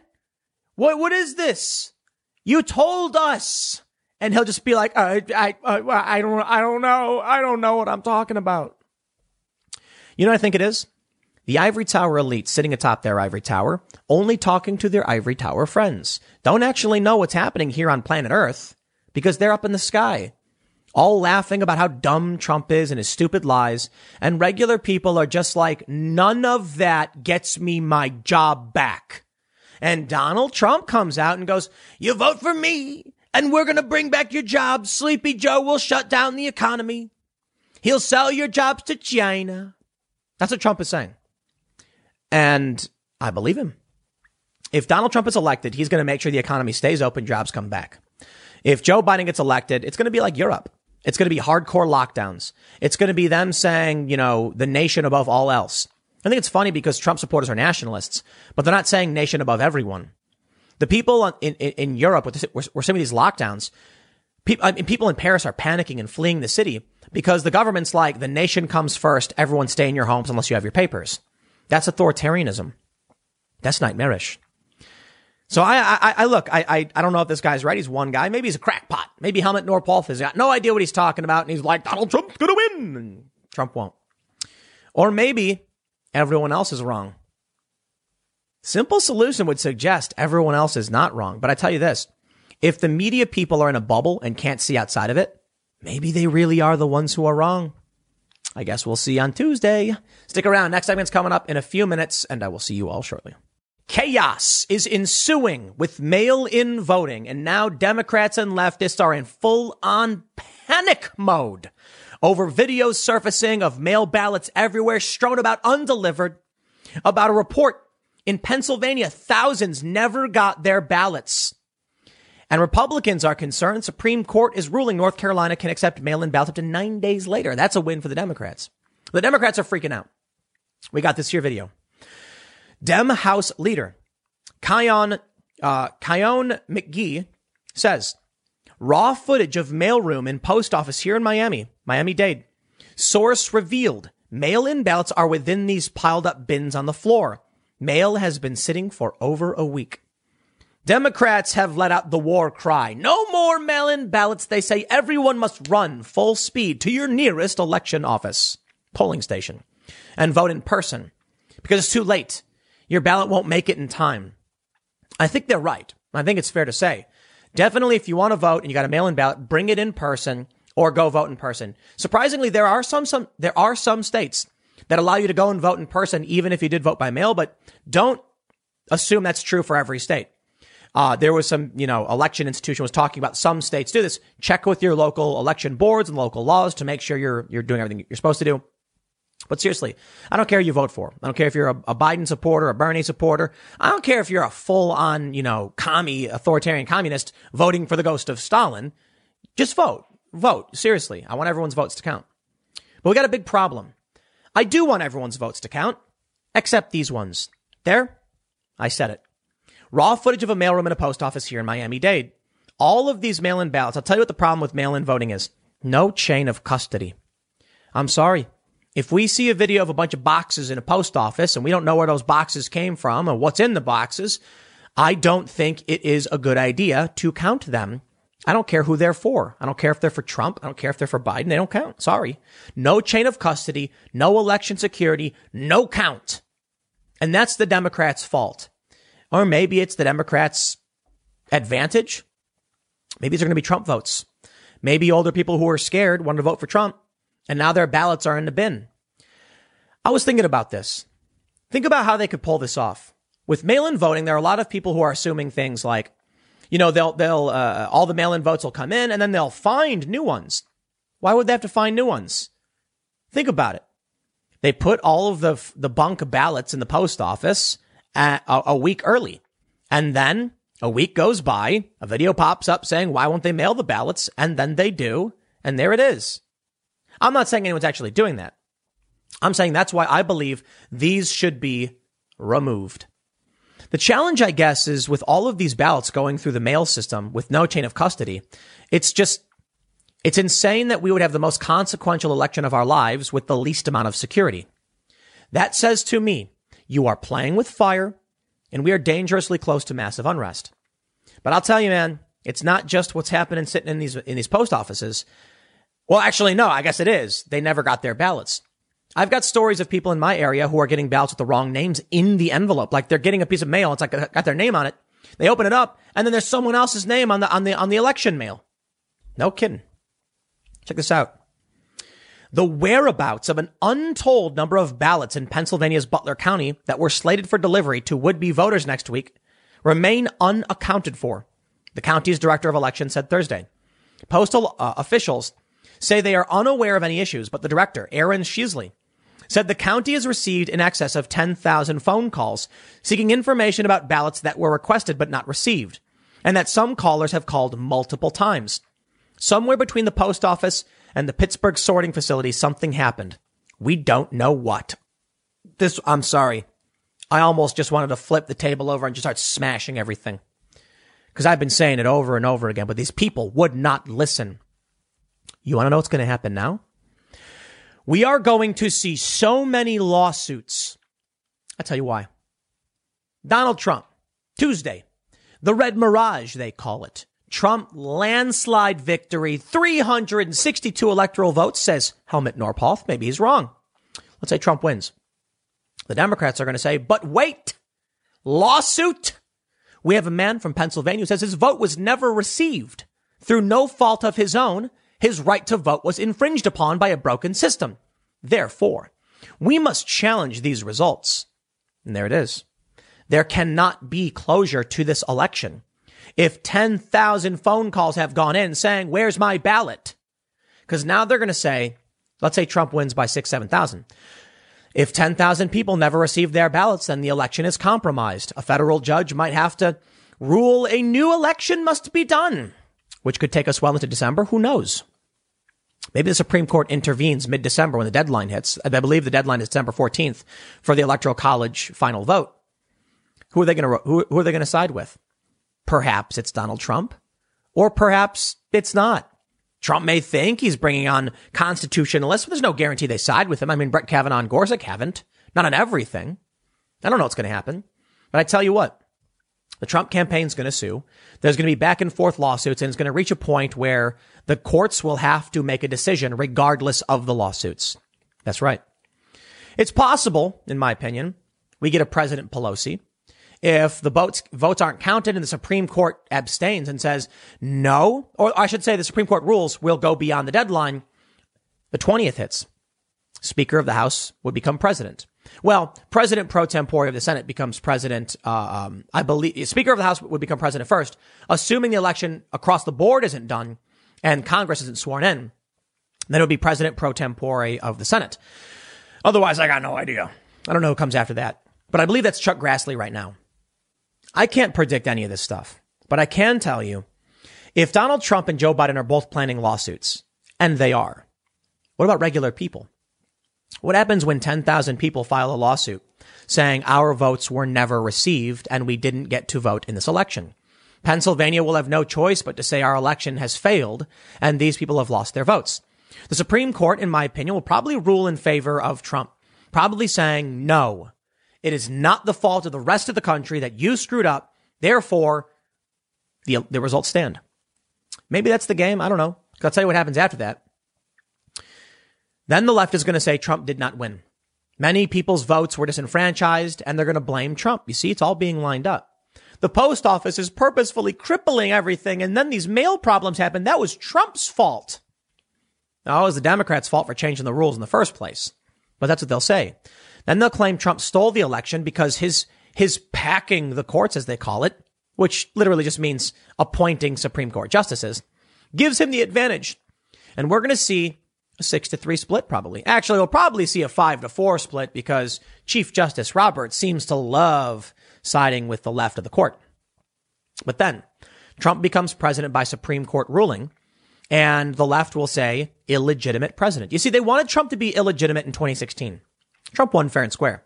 And Hillary Clinton still says he's illegitimate. He has the specter of illegitimacy. No, that's you. Go away. Bye-bye. You lost. Donald Trump won. But they've desperately tried claiming that Trump is not legitimately the president. Give them the opportunity and they'll take it. Even if Trump wins definitively, I believe they will sue after the fact and argue, you see all these lawsuits? These people's votes weren't counted and it's not fair. Donald Trump should not have won. He's not the president. And he will be. But it won't matter.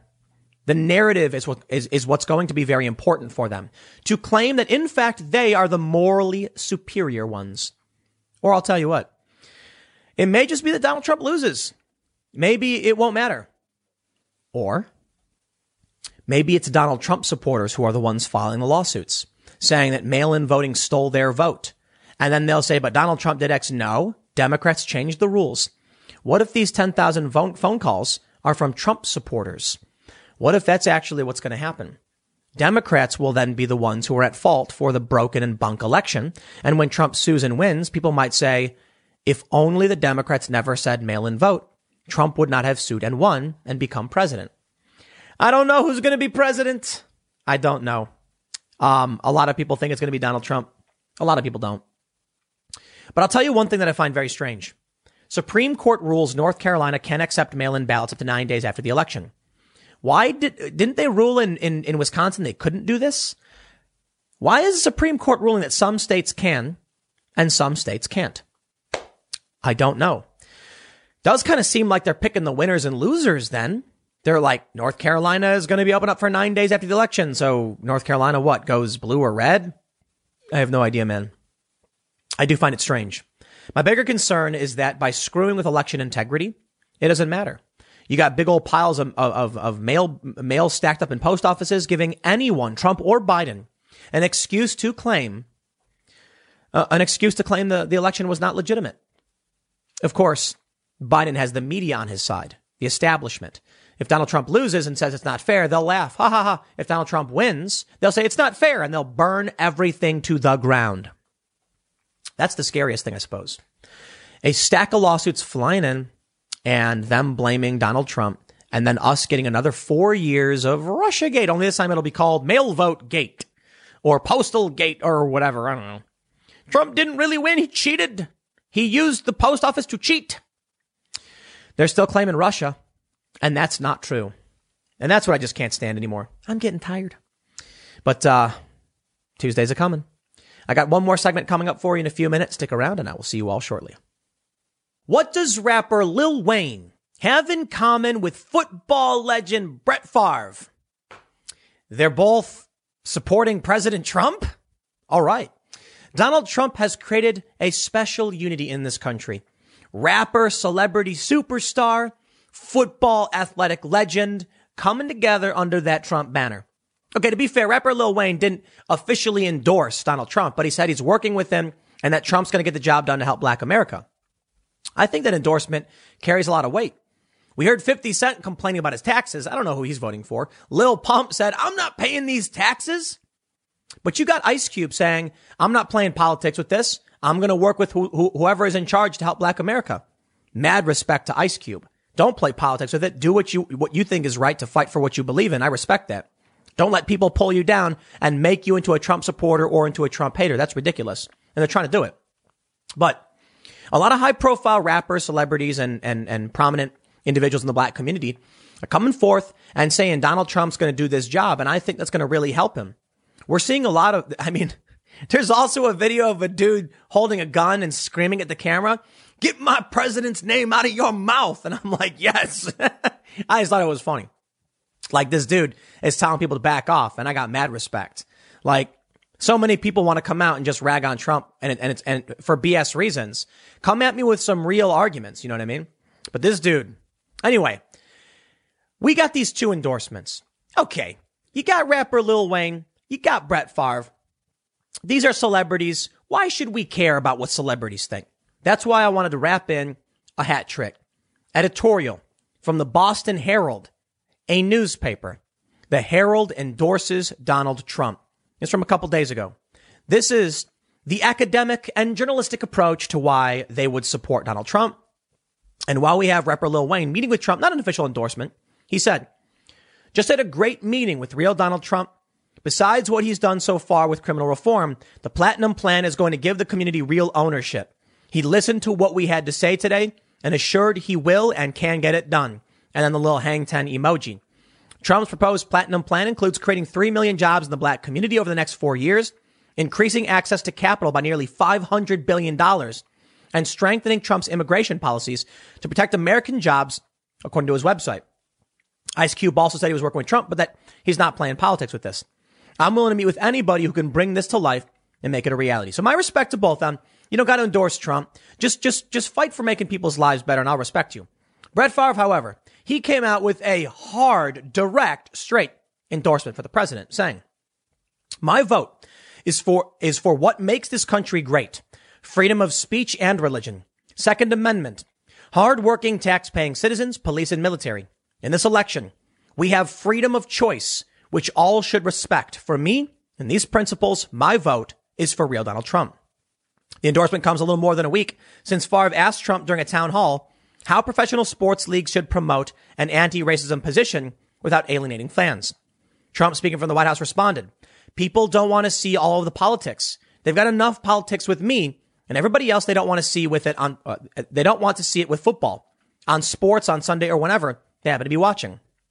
Favre mostly avoided making political statements throughout his playing career and since retiring in 2010. But in July, he was photographed golfing with Trump. The two discussed the importance of sports as a critical, unifying, and uplifting part of the safe reopening of America. White House Deputy Press Secretary Brian Morgenstern said, according to CNN. Trump is getting support from the NFL as well. But listen, like I said, celebrities. Why do we care about celebrities thing? I don't. Listen, my respect to anybody who wants to voice their opinion, be it Brett Favre, Taylor Swift, Lil Wayne, anybody. But just like I don't think Taylor Swift knows what she's on about, I'm not going to come out and be like, "You're right, Brett Favre. Your opinion is for some reason better." Listen, Brett Favre plays football. He played football. He retired. One of the best. Taylor Swift, she makes music. Actually, yes, one of the best. I know a lot of people might not like her because she came out supporting Biden. I don't like Biden. I prefer Trump. I respect them both for speaking their minds, and I don't care about either of their opinions. Now, you want to know whose opinion I really don't care about? Newspapers. They should not be endorsing presidents at all. I don't care if it's for Trump or for Biden. I don't like the Boston Herald endorsing Trump, and I don't like the Washington Post endorsing Biden. USA Today endorsing Biden. All the newspapers are probably going to endorse presidents. That's stupid. You shouldn't do that. But for the sake of showing you the editorial and journalistic approach to an endorsement, I think it's important that I at least read what they have to say. And they're endorsing Trump, and I'll still criticize them for it. The Herald says, the 2020 presidential election is about what people don't want as much as what they actually do want. For the left, getting Donald Trump out of office tops the wish list. It's been that way since the day after 2016's election. For them, everything the president has done is bad, every move sinister, and every policy one more nail in the progressive coffin. To be fair, Trump hasn't done himself any favors with his incessant tweets, revolving door cabinet, and mixed messaging on the coronavirus. I want to clap for the Herald now. I actually agree with that. Yeah. Biden allegedly offers a return to normalcy. But what's normal in 2020? Giant murder bees, I guess?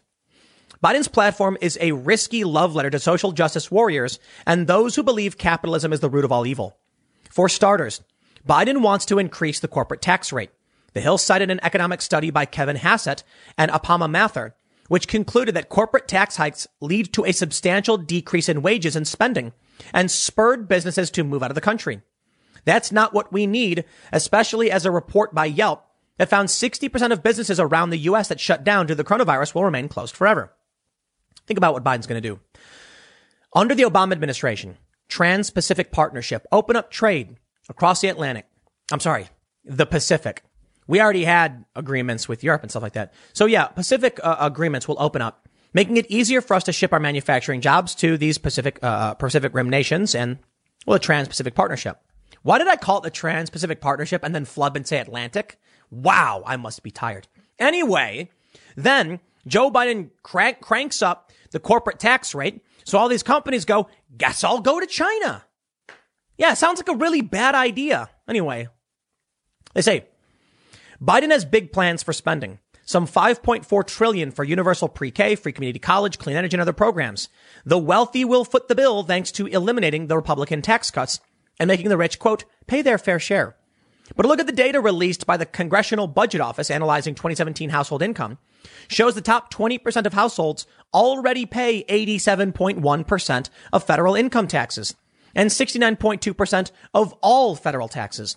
And the top 1% of households pay an average income tax rate of 24.4%, while the middle 20% of households pay an average income tax rate of 3.3%. Wow.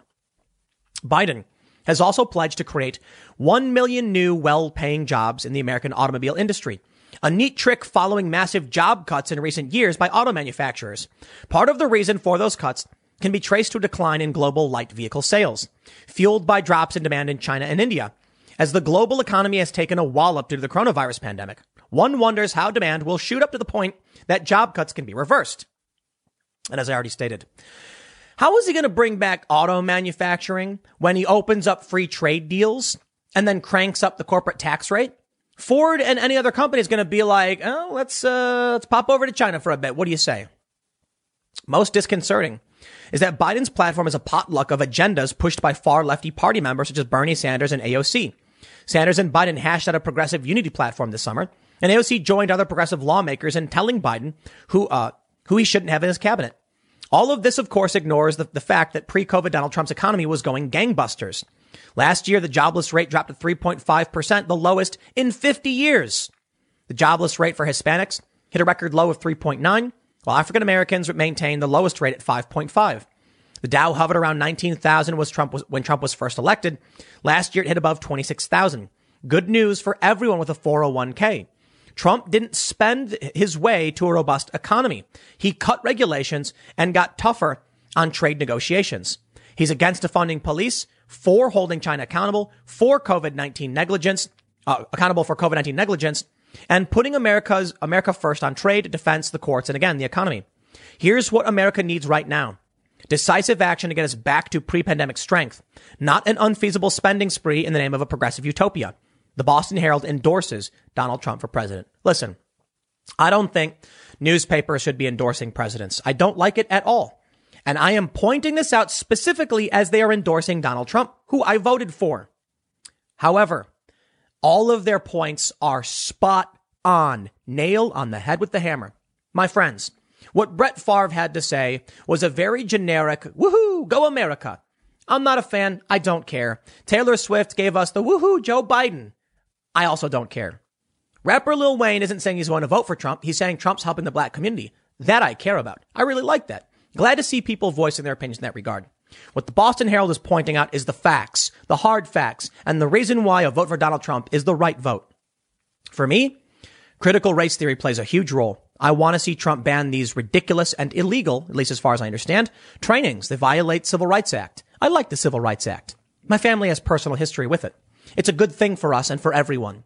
I want Donald Trump to end the ridiculous wars. I want him to bring about peace in the Middle East and stabilize the region.